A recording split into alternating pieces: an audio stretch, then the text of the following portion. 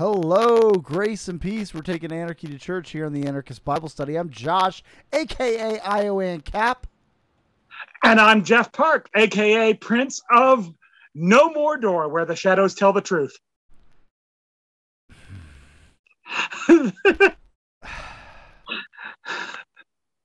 Yes. I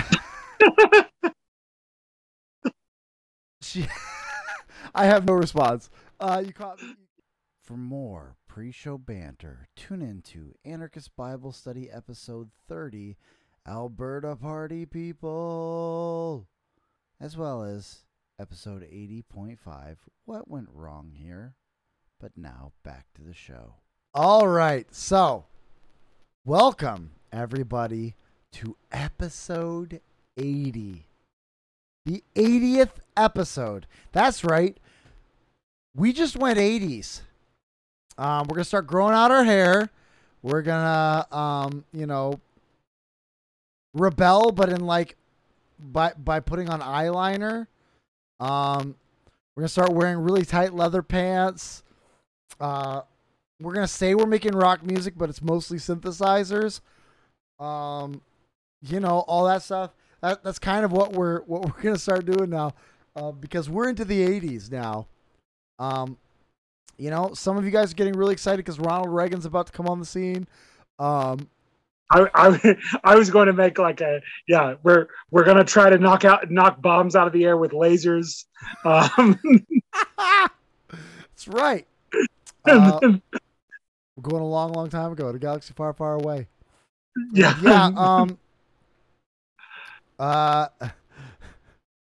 But anyway, but what we are actually doing is we are in the middle of a series on this on the London Lyceum's June 19th episode on a Protestant political theology roundtable. This was, again, a requested episode by a listener and supporter of the show. They gave us $5 at buymeacoffee.com/flyover, which you can do as well if you want to get us off this topic and onto a new topic. You can give us $5 and we will do so. But basically, you can see how far your money is going based on how long we've taken to go through this episode. Yeah. But it's not just that. It's also it's a very interesting topic to us. We're looking at how do you develop a Protestant political theology. And that's something that we're very interested in, being Protestants who are interested in political theology. And we've heard all of the constructive arguments, the first arguments made. Andrew Walker. Yeah, despite the fact this is not a debate, they're using the debate terms for right the parts of it's not a debate. Andrew Walker started. Timon Klein went second. Jonathan Lehman went third. Brad Littlejohn went fourth. And really along the way, I think we've been discovering some things of the truth is sometimes a principle's only as good as the legs you put under it. And we've been seeing some people have given answers that were honestly, we're okay with the answer stated as such. But it's it wasn't specific enough or really helpful enough to deal with the most recent crisis. And that's something I think that is important, that we need to deal with the crisis before us. And so we're getting out of the first statements, the constructive statements, and now we're going to get into the back and forth, the actual going after each other a little bit. I have no doubt that it's going to be very cordial. But that's the section that we are into right now. And I wrote down where we pick up, but I forgot where I put it. Right. Okay. We are going to be starting at 45 minutes, and 14 seconds or thereabouts. I'm probably not going to have it directly on that. So 45:13 is what I landed on. So we're going to be starting at 45:13. And I give you that, and we're going to go to whatever timestamp we put in the description below. And I say that because Again, we're going to remind you that the authorial intent of this show is to listen at 2 times speed because I sound so much more intelligent at 2 times speed. It's just, or if you're on audio and you can listen at 3 times speed, even that, it's even better. But that means we who are listening to this debate at 2 times speed, that means it's 4 times or potentially 6 times speed for you. So I would recommend going to the linked podcast below, listening to what we're going to listen to ahead of time, and fair warning, we will not be changing speeds before Jonathan Lehman starts talking. We're just going to plow right through. That's right. We're gonna let Jonathan Lehman, who starts at 3 times speed, and we're just gonna go for it. And yeah, Patrick, the poor soul who's listening to us at 1 time speed, says at 1 time speed, trust him on this. That's right. We sound so much better. 2 times speed. Patrick has to deal with us sounding like a bunch of normies. I've often joked that when I meet Tom Woods and Bob Murphy in person, I'm gonna be so disappointed. Because to me, they speak at 2 and 3 times speed. So when I meet them, and I'll be like, "Why are you talking so slow?" This was gonna be okay. Anyway, yeah. So you want to say anything before we launch into this? I think we have preambled after our preambling enough. It's right. We have it's like a Russian nesting doll of preamblings on preamblings on preamblings. So let's listen. Let's see what they have to say in this back and forth round, and we're gonna start and stop because we don't know any other way to do this. So we'll see how much we can get through. It was super helpful introduction, and I don't know if it says anything that both our Baptist brothers were shorter, I think, in time than our other friends here. I don't know. I'll leave that up to you guys, the watchers, listeners, if that means anything or not. So now we're going to move into... I don't know if you caught that, but he said, we just want to point out that our Baptist brothers were actually under time as opposed to the non-Baptist brothers. So I was like, well done, sir. Well done, sir. Okay. I cannot hear the podcast on my end. Do this thing yet. 1 second. Okay. I'm going to edit this out because, share screen. Share screen. Oh, there we go. Advanced computer audio. Ba-doop. Now you I went to sharing computer sound. That's right. Boop. Okay. Now that Jeff can actually hear it, I told him what the first joke was, so we can go from there. Yeah. All right, let's do this thing. I assent to the funniness of that joke. All right, let's do this thing. In time than our other friends here. I don't know. I'll leave that up to you guys, the watchers, listeners, if that means anything or not. So now we're going to move into a sort of initial negative statement. The design behind this is to give everybody a substantial amount of time dedicated to them to reply to some of the things that everybody else has said. So, for instance, Andrew, you're going to go first. You could choose to reply to just one person or choose to reply to things that everybody said. It's totally up to you. So this is just your dedicated time, each of you. So, Andrew, I'll begin with you, and then we'll go in that same order that we went in. Timon, Jonathan, Brad, and then after that, we'll have some time to just go back and forth before we open it up to the Q&A for everybody who's watching. So, Andrew, it's up to you. Great. Thanks, Jordan. I'm not sure if I'll take the full 8 minutes or not, but I have the floor at least. So thanks, guys. This is always intellectually enriching, even where we have our disagreements. A few things that were said that I'd like to comment on. First, there were some areas of a particular agreement I had with Brad when he was talking about the different ways in which Christ rules.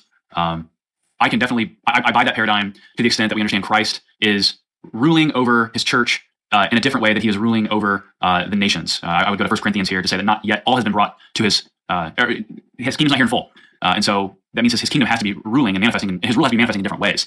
So I think at the abstract level, I would agree with Brad's presentation of kind of that two governments perspective. I think obviously as we would drill down on the practical applications, we would have our disagreements, which I'll get to there in a little bit. One way I would say a possible area of agreement is one of the ways that I read 1 Timothy chapter 2, where we're called to pray for those who are in authority over us, that we might live quiet and godly lives, because if you go to the next sequence of the verse, is that God desires all men to be saved. I actually think there is somewhat of a symbiotic relationship between church and state in that verse that we can deduce, where you can understand Paul saying, pray that the authorities are executing judgment in the realms and jurisdictions where they are competent to have judgment and order. And insofar as the state is keeping itself to a limited jurisdiction where it has actual competence over, the church then finds itself in a position to do the work of the church. So one of the phrases I like to use here is, you can kind of deduce from Paul in 1 Timothy 2, Paul's arguing for a a small state and a large church. And so I actually would say, and this is uncomfortable for me as a Baptist, is I think that the state can actually unwittingly and unintentionally be playing a role in the drama of redemption when the state is acting according to those authorized competencies. And I like the language of what Jonathan was getting about with authorization. So there's some potential areas for agreement. Some areas of disagreement that I would probably raise that I'm sure will be points of discussion later on is, and of course, brothers Timon and Brett, you guys are great. We're on the same team. We're having argument for argument's sake here. At times, I felt like their arguments were more extrapolations from historical events more than they are biblically rooted. Now, obviously, I'm not saying Luther and Calvin weren't biblical and they weren't theological. Please don't hear me say that type of thing. I just feel as though, I think at one point, Timon says in his first point, man is spiritual and social, so therefore government should direct man to his ultimate end. I don't see a clear principle from Scripture that would draw me to that same conclusion. I think there's I can understand theologically how Timon would get there. I would disagree with that kind of theological exegesis, but it seems to be more of an extrapolation. One of the things that I'm thinking about in these situations is what's actually on the ground feasible. And so one of the advantages I think that Jonathan and I have in this discussion is I think that we have a political theology that can adjust to the contours of the day and age in which we are currently living. And it seems to me Brad and Timon's position is a little bit more idealist. And if we can't actualize what they are proposing, then I as kind of the critic, am on the side saying, okay, then what then? If you don't have it in place right now, what do you got? And so I think that's where there are some eschatological covenantal issues at play here, where I think that Jonathan and I's views, because they're covenantally organized, tend to conform themselves to the age in which we now find ourselves in. Another issue is, where I would say I have my strongest disagreement is, I think Timon says at the end, this would require some degree of coercion. Brad said something to the effect of, the magistrate cannot be indifferent to God's law and has to recognize the one true God. A couple things to that I would say. One is we don't have godly rulers right now. So what of that? What do we do with reality? We don't have godly rulers. If we don't have godly rulers, is the government therefore illegitimate? And I think Jonathan and I's views have an understanding of the natural law and the role of the state that can accommodate the normative reality that we're going to have pagan fallen rulers, and that's to be expected. But because I have personally a strong doctrine of the natural law, I think the natural law doesn't leave them off the hook as far as their accountability to God's law. It's what does the magistrate see themselves doing in the office that they're in. Another thing I would say is the establishment position seems to work insofar as they're the majority. I want to have a political theology that can be adaptable even if we are in the minority. And obviously the Baptist position rose out of a minority position. And so that gives us the benefit of saying, okay, well, I think we have a biblical public theology, but I also think we have one that can adjust to the realities and contingencies of where Christians find themselves scattered throughout the globe. That we don't have to be in the majority to achieve our vision for church and state. The last thing I'll say is this. I don't hear any recognition of the reality of pluralism in the establishment vision. And please hear me, pluralism is a loaded term. When I say pluralism, I'm describing the reality that in this age, it's a normative but lamentable reality that there are people who think differently than Christians.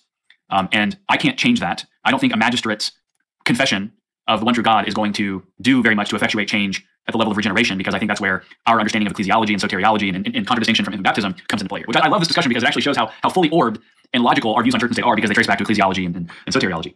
All that to say, my last thing, I think we have to have political theology that can respond to the reality that people don't think like us. So what do we do in having a commonwealth with people unlike us? And I think that gives the Baptist vision a realizable or functional political theology more than the establishment one. Gosh, I didn't think I'd take all the time. That was longer than my introduction. So how about that? Thanks, Dr. Walker. All right, Timon. Okay. So now that I know that it's an 8-minute per person, now we know we've got some divisions. I like this. And obviously we're going to be able to get through it quicker than in the opening because they're really just, in some ways, he's just picking up on things that we've already picked up on. Yeah. And I like how he pointed out how the Baptists really have a better chance at adapting to the current climate. And I love that he picked up on the historical realities that led to this. That Baptists formed their theology as a minority. They didn't take over a nation and then start doing theology in that nation. They had to work within someone else's nation. Right. And this is kind of what we talked about, right?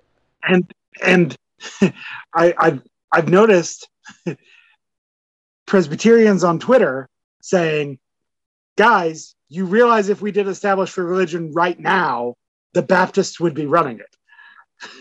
Yeah. Like, yeah, say it's just Protestantism and whatever. Like the Baptists would be in charge. So, and I've seen them saying, so wait a second, how does that work? It's like, and and but yeah, it doesn't work unless you're in the majority, or unless you hold reasonably unchallengeable political authority. Yeah. Whether that's by holding majority or not, but in a democracy, that would require holding the majority. But this is the issue that like the right wing is completely incapable of learning. This is the lesson they are completely incapable of learning. They keep being like, I don't care about principles. I care about my children and whatever. And so I'm willing to take the reins of power and be more coercive. And then being like, you guys just are incapable of learning the lesson of George W. Bush, aren't you? Right. That the power you have consolidated will be given to your enemies at some point. You need to rule as if you will not have perfect rulers forever. Like, you need to rule as if sin is a real thing. Right? Yes. So, because of George W. Bush, you take an unguided tour of the Capitol on January 6th, and you get the Patriot Act used against you. Yes. Absolutely. It's because, like, yeah. All the same justifications for right-wingers taking power and ignoring the Constitution to do so, which they're making those arguments. Every argument made in that direction was made by George W. Bush against the terrorists. Like, it's just now, instead of against the terrorists, we're talking about against the left. And in every case, it backfired spectacularly. Like, that is what happened. It spectacularly backfired. And so, like, yeah, I love that he's saying, like, really, there's the practicability problem is that both of you guys have this idealistic vision of what it can be, and yet, like, right. it's just unless you actually accomplish the perfect government, how's it going to get there? Right. But the Baptist vision is a workable vision within a pluralistic context. And let us note that historically, established religions have always tended towards the good guys being in the minority, the good guys not holding the reins of power, eventually. Yeah. Maybe that's inevitable eventually, but that's not an argument against our position. That it's inevitable eventually means that at some point this stops working, and so that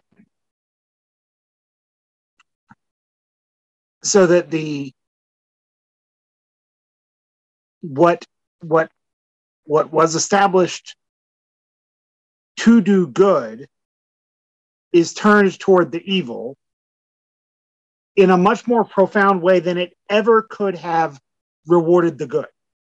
Yeah, absolutely.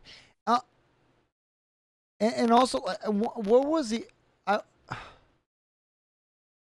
he made that comment about like a small government and a big church is like the vision, and I was like, that was absolutely, and how a government, when constrained, is potentially inadvertently made to be a servant of the plan of redemption. Although we've seen that that's also true when the government is not restrained. See also Cyrus. See also Caesar Augustus. See also Pilate. See also Pilate. Yeah. You know? Yeah, I find this I find his critiques of the other positions very much in keeping with what we were critiquing, and also, like, it seems like he didn't have a lot of critiques for Lehman, though maybe that's an area which is kind of why, you know, remember, these are the two areas that we had very little critiques for too. Yeah, we also had a hard time critiquing Lehman, even though we felt that we should. Yes. Yeah. Anyway, do you want to keep going? Should we keep going?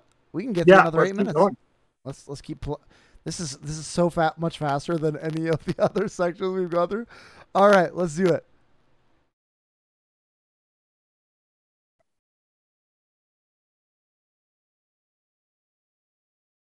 This is Time & Klein. I think we missed that part. That's the person giving the response now.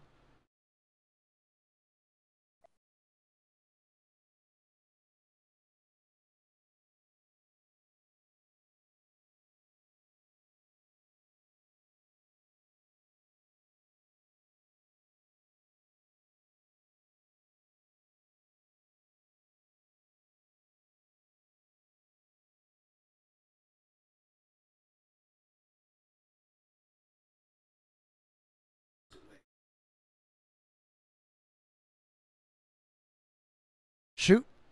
There's no. I forgot to unmute the stream. Sorry. I'm gonna have to back it all the way up. That means sorry about that. I think we'll go right back to the top. Sorry, I'll do that. Establishment one. Gosh, I didn't think I'd take all that time. That was longer than my introduction. So how about that?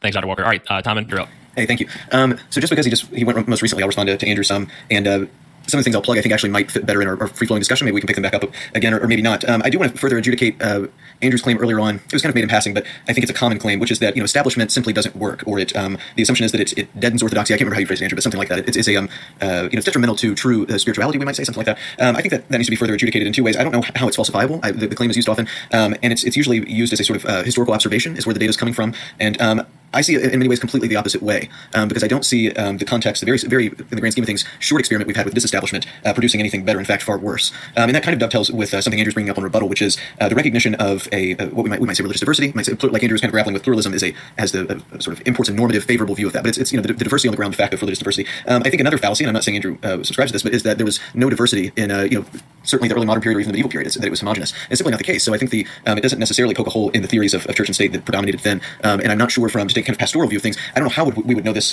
very well, but I don't think it can be ruled out. What was it like for people on the ground in these periods? Were they miserable, or was it going decently well from their perspective? And then, and certainly, maybe not materially, and that's just a contingency of history and technology, but spiritually and familially and relationally, and all these things where you see great suffering in our context now.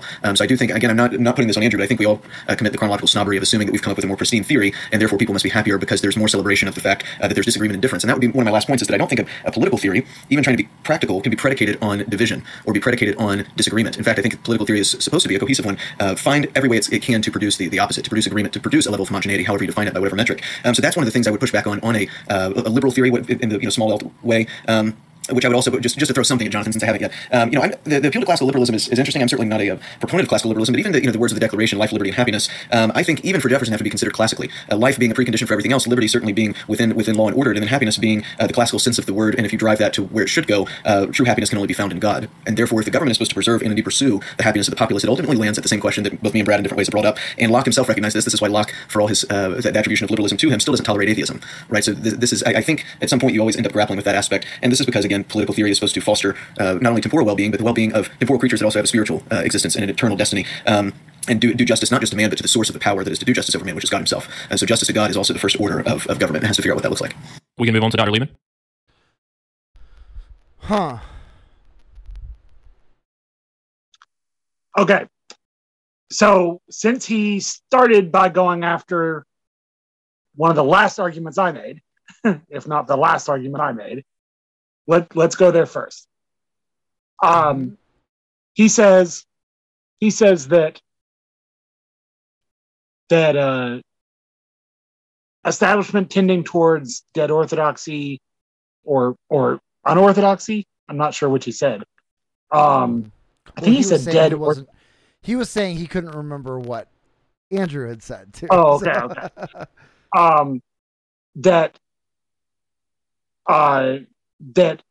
That he's not sure that bears out historically, and that our brief experiment with disestablishment has been far worse.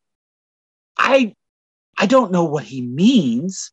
I hope that gets fleshed out in the later rounds here, because I don't know what that means. Um, certainly, we have some notes about the state of Christian theology today. We're doing a whole series of bonus episodes about it, but I don't. So is the state of Christian theology today worse than the establishment, the Anglican establishment that our Puritan forebears were setting themselves up against?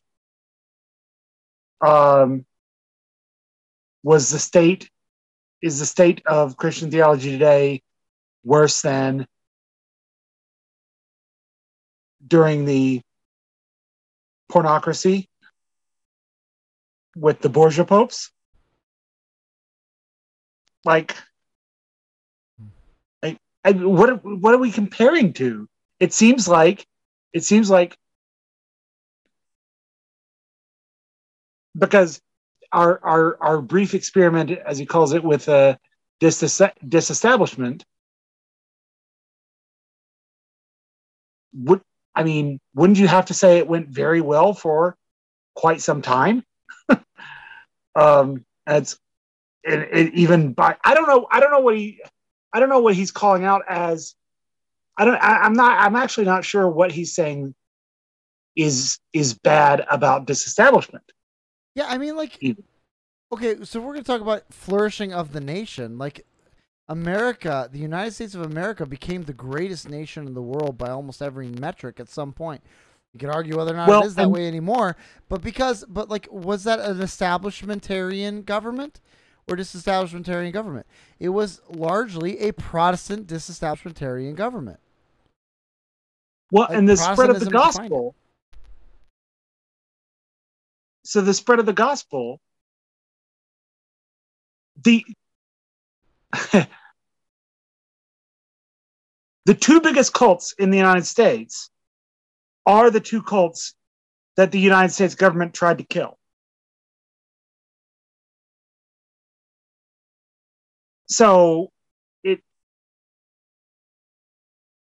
if we're trying to say if we're trying to say that lay Mormonism and modern Arianism at the feet of disestablishment, I guess the U.S. government didn't directly try to kill modern Arianism, although you have to say that you can't prove they wouldn't have tried to kill it if they'd gotten away with what they did get, in terms of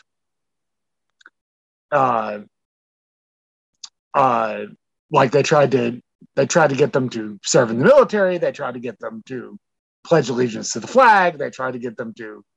I think there were cases about schooling, cases about blood transfusion, cases about just pick a distinctive other than the Trinity, which they didn't try because it's just so obviously protected by the Constitution.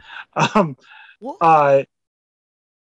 But they tried every angle they could, and then obviously Mormonism, the United States straight up just arrested and killed people for being Mormon.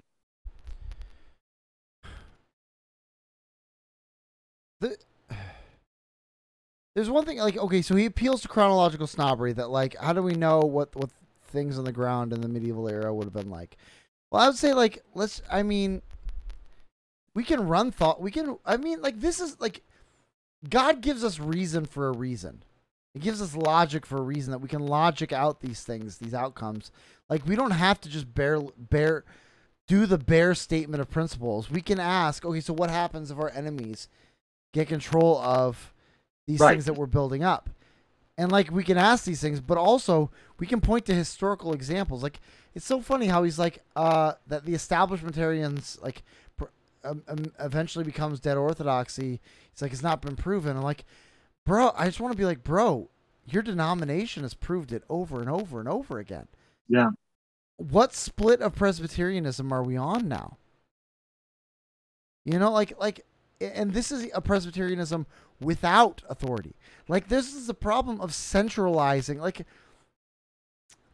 here's the deal that these Protestants online, these Protestant political theology online don't want to talk about is like, yeah, sure, there's a lot of problems with the Baptist Church. But you know what? A lot of essential doctrines have lasted a lot longer in the Baptist Church than they have among Presbyterians. Presbyterians end up leaving it a lot quicker. And then what do the Orthodox have to do? They lose the denomination so handily that they keep having to start new denominations. But a local Baptist church, how many times have local Baptist churches, which again, that's where the Baptist church is on the local level. How many times have a local Baptist church been saved and brought back and reformed? It happens all the time. You know? Yeah. Well, and do we get the modern missions movement in an established church context? I mean, I know in England there was technically an established church, but that's not where the modern missions movement came from. Right. It came from the dissenting churches. Yep.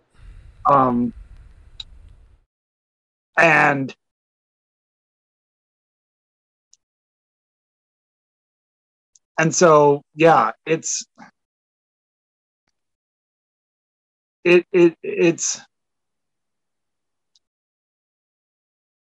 the and it's hard to imagine.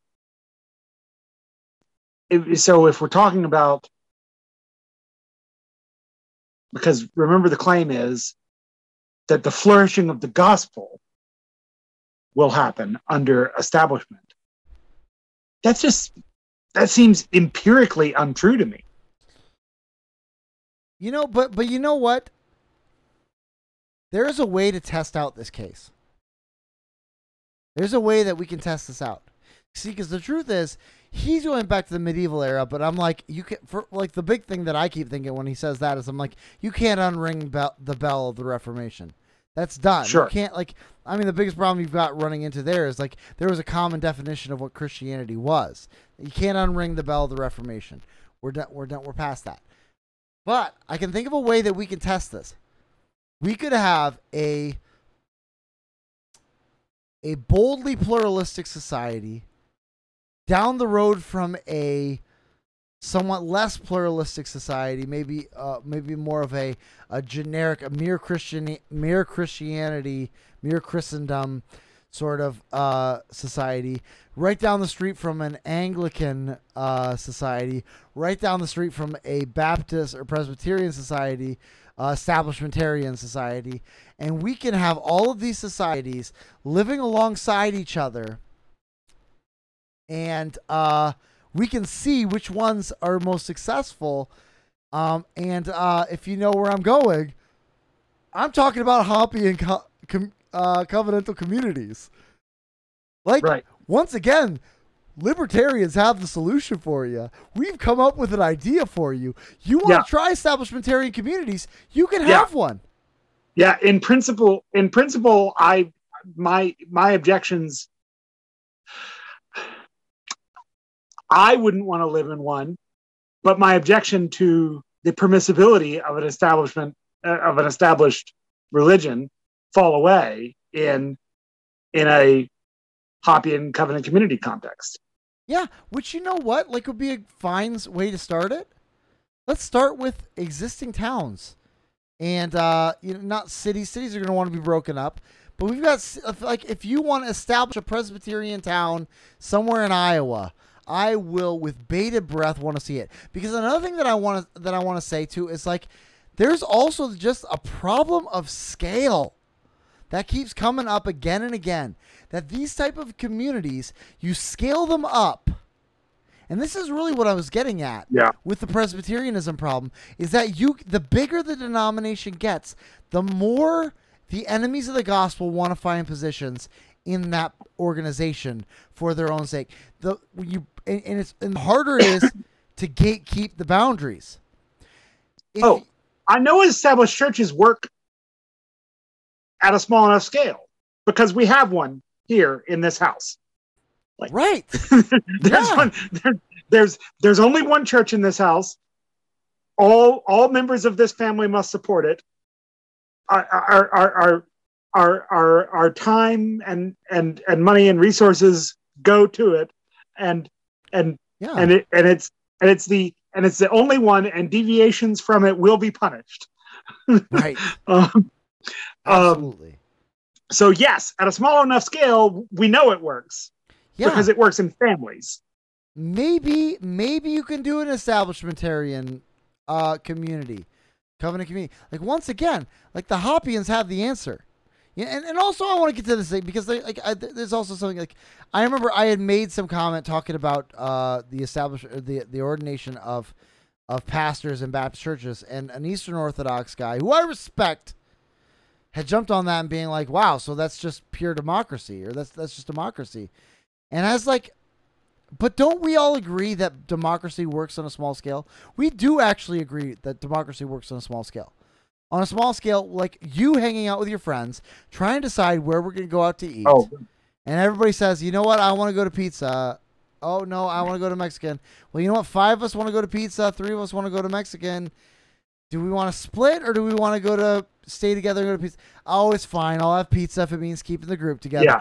Like, you can make democracy work on a small scale where everyone involved is also educated to the principles of that society, which is why I'm not against congregational democracy, is because if for one thing, Baptists are on the basis of a profession of faith and regenerate membership, at least majority regenerate membership, if the majority of the members voting are regenerate, then we can be confident that they're going to follow the will of God. And we're educating them about what the will of God is to that end. So like it's a small scale, so democracy works, and also it's a very educated populace to the principles of at least it should be, to the principles of the community. And so it's a completely different situation. And in that case, you have both voluntary exit and excommunication. Yes. Yeah. Both are important. Yep. To make something like this work. That's right. Otherwise, democracy does break down. Yeah. Absolutely. Yeah, absolutely. And then of course, he brings up the thing that, like, oh yes, and if 9-1 majority vote, then Josh is paid for everyone. Except that's, once again, then I can just take my ball and go home. Yeah. I don't have to pay for everyone because I can just take my ball and go home. No one's actually forcing me to do anything on a small scale democracy. If the vote is 9 people vote Josh pays, then Josh decides not to go out to eat with you guys. And like, okay, well, I guess you have to pay anyway. And that's, again, this is I think establishmentarian, like, you want to try establishmentarianism, we have the way for you to do so on a small scale. If we just break it down to smaller constituent parts, to covenant communities, you form your Presbyterian establishmentarian covenant community, and let's see who wants to live there as compared to my Baptist non-establishmentarian community. Like, and we'll see which one succeeds, which one flourishes as a society, which one flourishes economically, politically, libertarianly, like all these different ways, all the different metrics, and where the gospel flourishes, which is after all the most important thing. Yeah. I just don't buy that the state can ensure the flourishing of the gospel. I don't buy it. I don't buy that the scriptures ever teach us except in the case of national ethnic Israel, which was a unique circumstance. Intentionally unique. It was intended to be unique. Where they were supposed to be, they were supposed to preserve themselves as a righteous remnant. They were supposed to be figuring, and in their precise failure to be able to do that, including with means of violence. Yeah. It's precisely their failure to do that which will show that the righteous remnant of one is required to fulfill what the righteous remnant nation could not. And so, but leaving that aside, I just don't see where the Bible teaches that the gospel is to be spread by violence. Mm-hmm. Specifically, the gospel is to be spread by proclamation. Mm-hmm. And when violent means are used, they don't return evil for evil. They don't use violence. Mm-hmm. So, yeah, I think I just don't. So I don't see it scripturally. I don't see it philosophically, practically, historically. It fails to me, this idea that establishment actually promotes the flourishing of the gospel. Yep. Bro, let's keep going. We're crushing it. We are taking so much time. It's just, I think, because was that the only thing we wanted to address from what Timon said? Honestly, there's also I think we covered kind of the high points. There's also just a sense in which I felt like he was spiraling there a little bit. Honestly, I felt like there was a good amount of time where it was like he's using words that I'm like, I'm not even sure you're using that word right. It felt like he was spiraling a little bit there. I feel like he was better prepared for his first statement than he was for his second statement. Like, there's a couple points where I'm just like, you're not really saying anything here, buddy. Like he So I think that pretty much covered what we wanted to get into. Let's hear what how Lehman thinks everybody else stinks. Oh, gotta make sure it's unmuted again. Yep, there we go. Justice over man, which is God himself. And so justice to God is also the first order of government. It has to figure out what that looks like. We can move on to Dr. Lehman. I took notes from the brothers, and I have gone through as Andrew was talking, went through my notes, and highlighted some in green, or like, I agree, some in yellow, like, slow down, and some in red. So let me just respond. I appreciate what Timon said about man as a spiritual and social being, body and soul. Certainly that's true.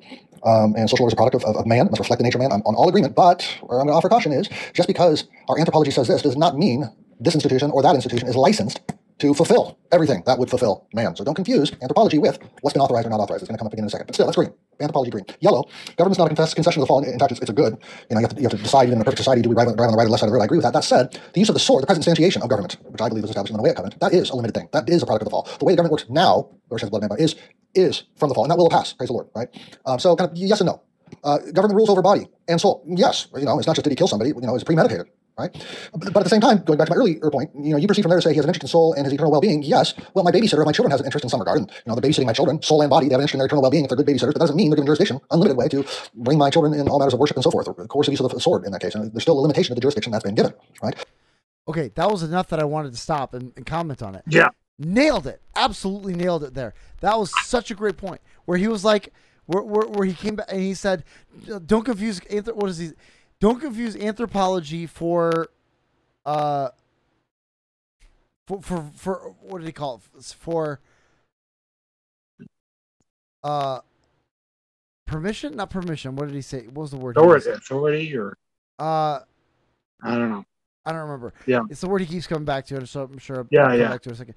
But and then he said, okay, yes, there will be government before the fall. And this is really what I was trying to figure out how to say when we were listening to Timon the first time. And he nailed it, where he's like, yes, there will be government before the fall. But this type of government, a sword-wielding government, that is a product of the fall. That is a necessity as a result of the fall. Yes, because if there's no murder in Eden, there is no need for sword-wielding authority. All government would be voluntary government because we would all already voluntarily agree to the natural law, the Ten Commandments of God, and so there would be no need for sword-wielding government. There would be voluntary government, spontaneous order. That's really what we're talking about. And he points out correctly, it's even more post-flood than post-fall. So, Yes. so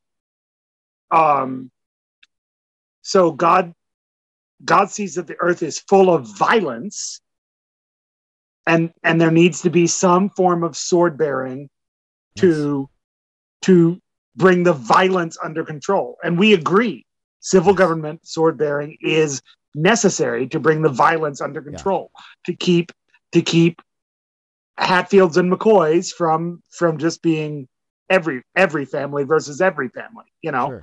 We and again, we think family would be the natural place things would go if in the absence of totalitarian states, but so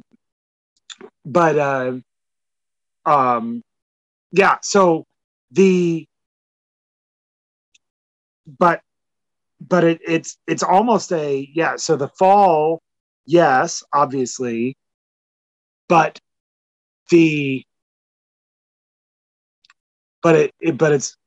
almost also just the demonstration that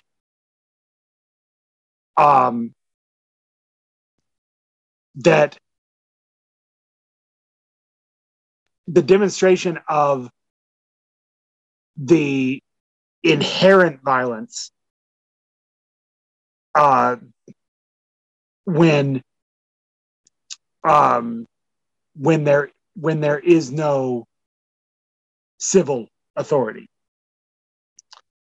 So, and again, we'll point out again, in saying that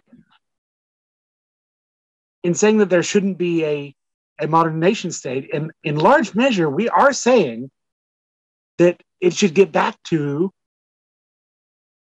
doing the sorts of things that sword bearing lends itself to, and not all the other things. Stop trying to pave roads with a sword. Stop trying to teach children with a sword. Yeah. And yes, stop trying to spread the gospel with a sword. None of those work. Yeah. Anyway, sorry, we're having a completely different conversation in the chat, which you can read by going to buymeacoffee.com/flyover, or you can wait until we start tweeting about it, because man, things are going on in Russia right now as we're in Ukraine as we're recording this. Good thing we didn't preamble about Russia and Ukraine like we thought about this week, because it would have been out of date by the time. By the time we could have published it. Anyway, but that But I just wanted to stop on that because I thought that was such a great point that I wanted, and like he talked about it, like just because, and he's like the body soul thing. He's like, yeah, that's good. That's a good point. But just because there's care over body soul does not give them the right to wield the sword necessarily. Like he brought up the Right. example of his babysitter. Like his babysitter, just because his babysitter is in care of his kids' body and soul, does not mean that they have all the rights that a government has or a civil magistrate has over them. And yeah, like I think that's it's a great point. That's great. I mean, he really made 2 points there that I think we would have made if we were that smart. Yeah, it's really good. Yeah. Okay, so let's back it up a little bit and let him keep going. Interest in some regard, and they're babysitting my children, soul and body. They have an interest in their eternal well-being if they're good babysitters, but that doesn't mean they're given jurisdiction, unlimited way to bring my children in all matters of worship and so forth, or of course the use of the sword in that case. Okay, and specifically, he's saying that doesn't mean that my babysitter has the right to lead them in all manners of worship. Like, yeah, that's a great point too. Like that's really what he was saying, is that they don't have the right to religious instruction just because they're watching over my child, and their body and soul matter. Yeah, I thought that was a good point. That's a good point. Babysitters, but that doesn't mean they're given jurisdiction, unlimited way to bring my children in all matters of worship and so forth, or coercive use of the sword in that case. And there's still a limitation of the jurisdiction that's been given, right? Then when you get to the religious role of the magistrate, if the magistrate has a religious interest, you said, then he has to be interested in promoting a proper legislative, I got your word right here, proper legislative competency over these things. Well, that's where I'm like, it's true they should preserve our bodies, but that doesn't mean, because preserve our bodies and our souls together, right? A human has both. But that doesn't mean they're to lead us to the heavenly gates, where the phrase was that you used. So that's where I'm utterly with Andrew. When Andrew says, it seems like you're in some ways drawing logical implications out that doesn't necessarily agree with the biblical data. Or frankly, even with what I would say be proper theological construction of limited jurisdictions. Okay, jumping to Brad, some of the same things here. Green light, yellow light, red light, green, Protestant political theology. The way you describe two kingdoms, I like it. Rules of the world in two ways. Well, yes, good. Yellow light works with nature, restoring and renewing it, including political structures. Well, I don't like the language of restoring and renewing. That to me feels like Holy Spirit language, removal of the curse language. Maybe you mean what I mean. I'm not sure. That's why I'm giving the yellow light. Green light, each of these spheres is a provisional autonomy. Good, I like that. Gospel, you don't want a government that's not concerned with the indifferent to the gospel. Rulers rule on behalf of Christ. I'm giving that a green light. And therefore, he must enforce justice as Christ defines it. Again, agree. That means he can't, in some sense, or he should not be, at least, ideally, be indifferent to religious order. I mean, I think that's true. The contours of justice he seeks are the contours as established in Scripture. Agree. Green light. State should be aware of its limitations in light of Christ's rule. You sound like your professor O'Donovan there. I mean, that's true. You would have no authority if it were not given to you above, says Jesus to Pilate. Right? Christianity has revealed its limited vocation, the government's limited vocation, but it can't be indifferent to the gospel. Again, green light. But where I quickly turn to red is then what you seem to assume from there, which is you said that good that it's working for includes a soul. I think you said soul -ish good, and that doesn't mean the state has the power of the sword to enforce religion, organized religion, let's say, organized religion, particular doctrines. Just tell me where that's in the Bible, not in the Mosaic Covenant. You say societies are organized around objects of worship. That's true. It's only Christianity that says otherwise.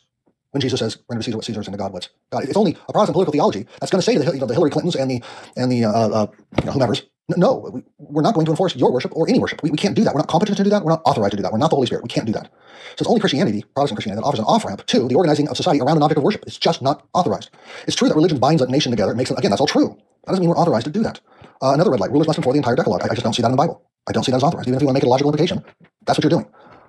So should public blasphemy laws be punished? No. Should church work be funded? No. Should religious uniformity be tolerated or discouraged? Or should religious lack of uniformity be tolerated? Well, I think it has to be tolerated. We don't have the competency, the Holy Spirit power to do otherwise, and we don't have the authority to do otherwise. And this is where I think Andrew and my concept of a Baptist rendering of how the covenants in the Bible are put together, and our stronger views of discontinuity between Old and New Covenant are certainly germane in this conversation. So Andrew and I have very strong understanding of the New Covenant coming and saying law cannot enforce true religion. That's why Israel was exiled. They couldn't enforce it. Therefore, I'm putting you all to death. I'm casting you out of the land. A new covenant was needed. One in which the Spirit comes and dwells our hearts and enables us to keep the law. But who administers that new covenant? It's not the state. It's the church. And so in that sense, the obligations given to the state go back to the common covenant given through Noah, Genesis 9. Right? And that's not changed. So when Oliver O'Donovan says that the state assumes a peripheralized role with the coming of Christ, that's both true, I would say. That's both true and not true. It's true relative to Israel. It's not true with respect to the nations and with respect to the authority given through the Noahic covenant. Right? So the authority given there and meditated on in different ways, as I described before, by the rest of Scripture, tells us what the state can and can't do. And at no point do we see the kings of the nations being told they can wield the sword for purposes of worship, for the purposes of the first table of the law. So that's I love your anthropology. I agree with the political nature of everything we do, including the church. We're a book called Political Church. Still, I want to come in with a stronger view of the discontinuity between Old and New Covenant, and therefore what we expect the state to be competent to do and authorized to do. All right. Well, the word is authorized. That's what the word I was looking for. Authorize. That's the word that he really likes using the word authorization. And oh no. Sorry. Okay. Again, chat. Buy me coffee. Whatever. But I really like how he keeps going back to that. This is where, it's so funny how we're talking about creating a Protestant political theology, and it seems like Jonathan Leeman is the person most being like, so let's use Protestant theological reasoning. Right. Like he's the one being like, well, let's see what the Bible actually authorizes. He's like, and that's where he keeps going. Like, I mean, your logic from theological principles is good, but I'm not sure that you find authorization for it in the Bible. And really, this is kind of like, I mean, I'm just like, this is the way the Protestants argued. Like, that's some fine logic you got there. Hate for someone to break it by using Scripture. You know, like right. That's. Yeah, it must be either in Scripture or logically deduced from Scripture. That is what must be happening. You can't go third tier out theological principles and try and make that carry the whole weight of the conversation. think I like his case that he's making here. Yeah. Yeah. And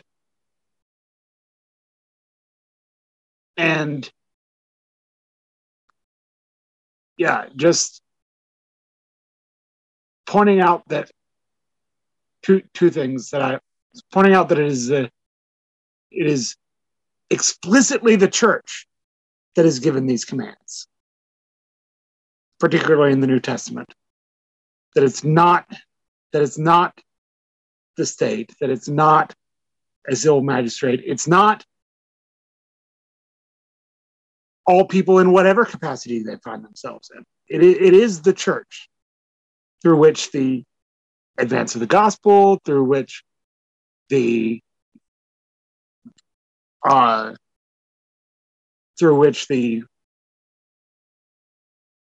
worship of God, through which the moral formation of God's people is supposed to come. And yeah, and Paul never says what you should be doing is turning around and arresting all the Diana worshippers, right? Like that's never what he does with his audiences with kings, and that's an argument from silence, but one where silence is at least somewhat indicative. But then the other thing that he brings out is he says, that, oh, well, no, sorry, this is the same thing. He says that the state is not authorized to do this. And another thing we can see from Scripture is that the state tends toward the opposite error. So it's not just historically we see that the state tends towards idolatry. We can read that in the Scriptures. The Scriptures tell us the state tends towards idolatry. Yeah. Yep. For more on that, listen to everything else we do. Mostly the Revelations. Yeah. I was thinking we could get through all three of them, but honestly, it's probably a good place to stop. If we get into probably that fourth, a good place it's all to stop. four. If we got to the fourth one, we're probably going to go over. Man, y'all, pray. I know this episode's coming out Wednesday. We're recording it on Sunday, so probably a lot has come out about information in between now and between the recording and when you're watching this now. But man, be praying for peace in Europe. This is getting pretty scary, guys. Like the way it's all playing out.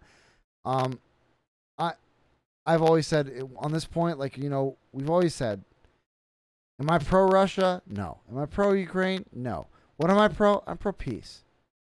I am pro the end of the bloodshed, and I'm pro every step we can take away from nuclear war. I know this seems unconnected, especially if you're watching this in some later date or listening to this, even especially you guys listening to it on audio on Friday. But like just seeing what's going on right now, if you could just go back to what was happening in the early hours of Monday morning in Ukraine, and you'll see what we're talking about. But really just, I know you're seeing like just generally, this is just... nuclear war is not something to joke about, not something to bombast about. This is something that we need to be praying for, praying for peace. And also, like, this is an area where, like, I think, once again, let the word of God reign. Let the word of God reign over our bombast and our everything. Whether it's bombast about political power or bombast about war and taking sides in some war that's not our business, like let God's word reign. Let moral, biblical, Protestant principles reign over the spirit of the age. It's so easy to get caught up in stuff like this. And that's where I think these conversations are really helpful, even with the people who we disagree with, is like, let's let principles and scripture decide our reactions to things instead of just knee-jerking at what the people around us tell us we need to be saying.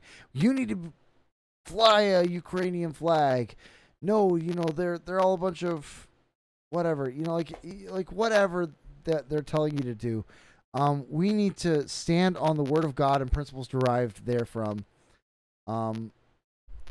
Even if you end up coming to Timon or Brad Littlejohn's position, like that is a better way than just reacting. Because reaction is what's causing this war to escalate. We didn't talk about this, but what do they do? They bombed a bridge, and how are they responding? They're responding by attacking. It appears to be they're firing missiles at Kyiv, including, as Patrick says in the chat, apparently hitting a German consulate. And that's the one that's like, man, world wars have been started over less. Yeah. This is all about reaction. They did this, I'm going to do this. They did this, I'm going to do this. And this is how we get about so many things. Just reactive. They did this, I'm going to do this. Slow down. Well, and that's actually, it's the very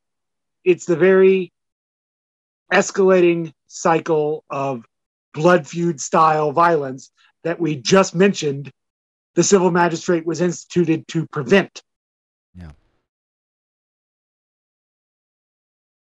But here it is. So, we're ending on a weird note because of where we were when we were recording this. Yes. But